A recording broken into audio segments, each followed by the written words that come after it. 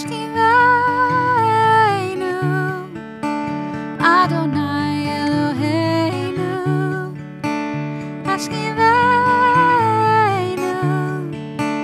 Leshalom.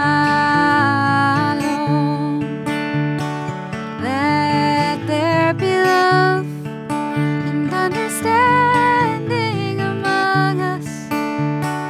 Let peace and friendship be our shelter from life's storms.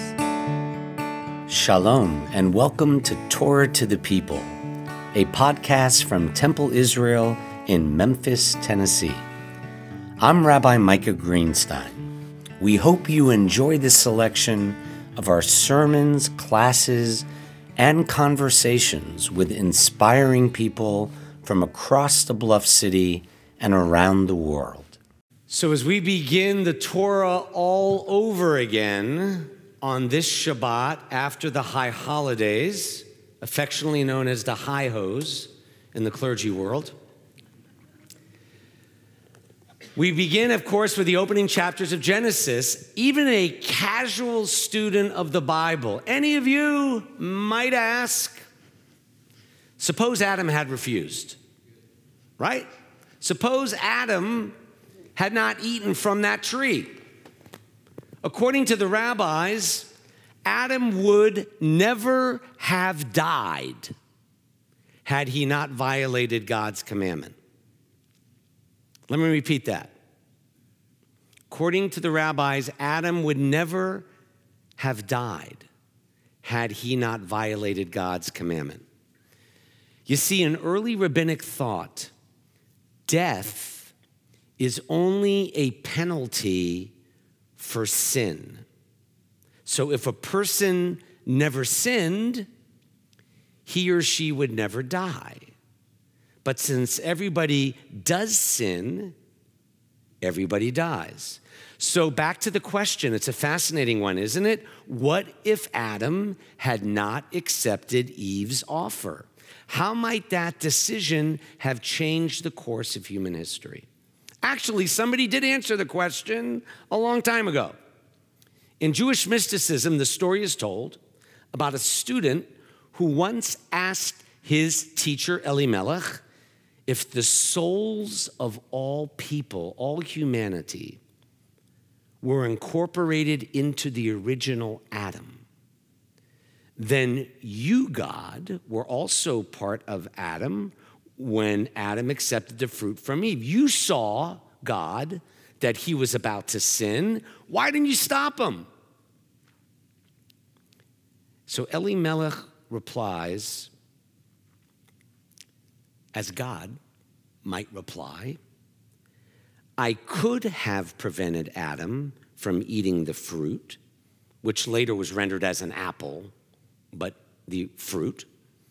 But if I had, Elimelech imagines God saying, Adam would have resented it his entire life. He always would have wondered what the alternative might have been like. He would have always thought, if only I had eaten from that apple, I might have become like God. So I decided not to stop him, Elimelech explained, because I did not want him to live such a big regret. He imagines God saying, I didn't want Adam to spend his life brooding over what might have been and complaining if I had only done that. Few legends in Jewish literature, I think, ever have captured a more compelling or a more beautiful truth. Is this not the universal curse of human nature? Nothing can incapacitate a person's initiative more than a person's own anxiety and sadness. Nothing grieves a person more than the prospect of what might have been if I'd only have chosen another alternative. People brood over 1,000 missed opportunities and torment themselves constantly with the vision of if I had only done this. Now, in some situations, Hindsight can be a helpful exercise. People can learn from their experience. Frequently, a parent invokes this method to instruct a child a few years older than your daughter Marley. As kids, we never understood the danger of fire as well as when we accidentally burnt our finger for a second. A young teen may never know the meaning of $1 as well as when she earns it babysitting, or as a member of my Temple High School class does, I'll see her on Sunday, she works at Ben & Jerry's. She understands the meaning of $1. Even adults benefit from experience, don't we? Owning a car, owning a home, changing a job. All these involve decisions which, when you think about it, are much easier to make the second time than the first. But if is usually the favorite excuse for any failure. Some will explain a bad business transaction by beginning with if they only would have done this or that, the deal would have gone better. Relatives and friends often vent their frustrations with each other in a barrage of futile ifs. If only I knew then what I know now. If I'd only told you about it later or earlier or not at all. And on and on and on. Most people focus on where they have been, not where they are going. Our Torah portion this week, my friends, reminds us that most of us are still plagued with an affliction of ifs. Adam was given every opportunity to choose wisely and thoughtfully, but he failed.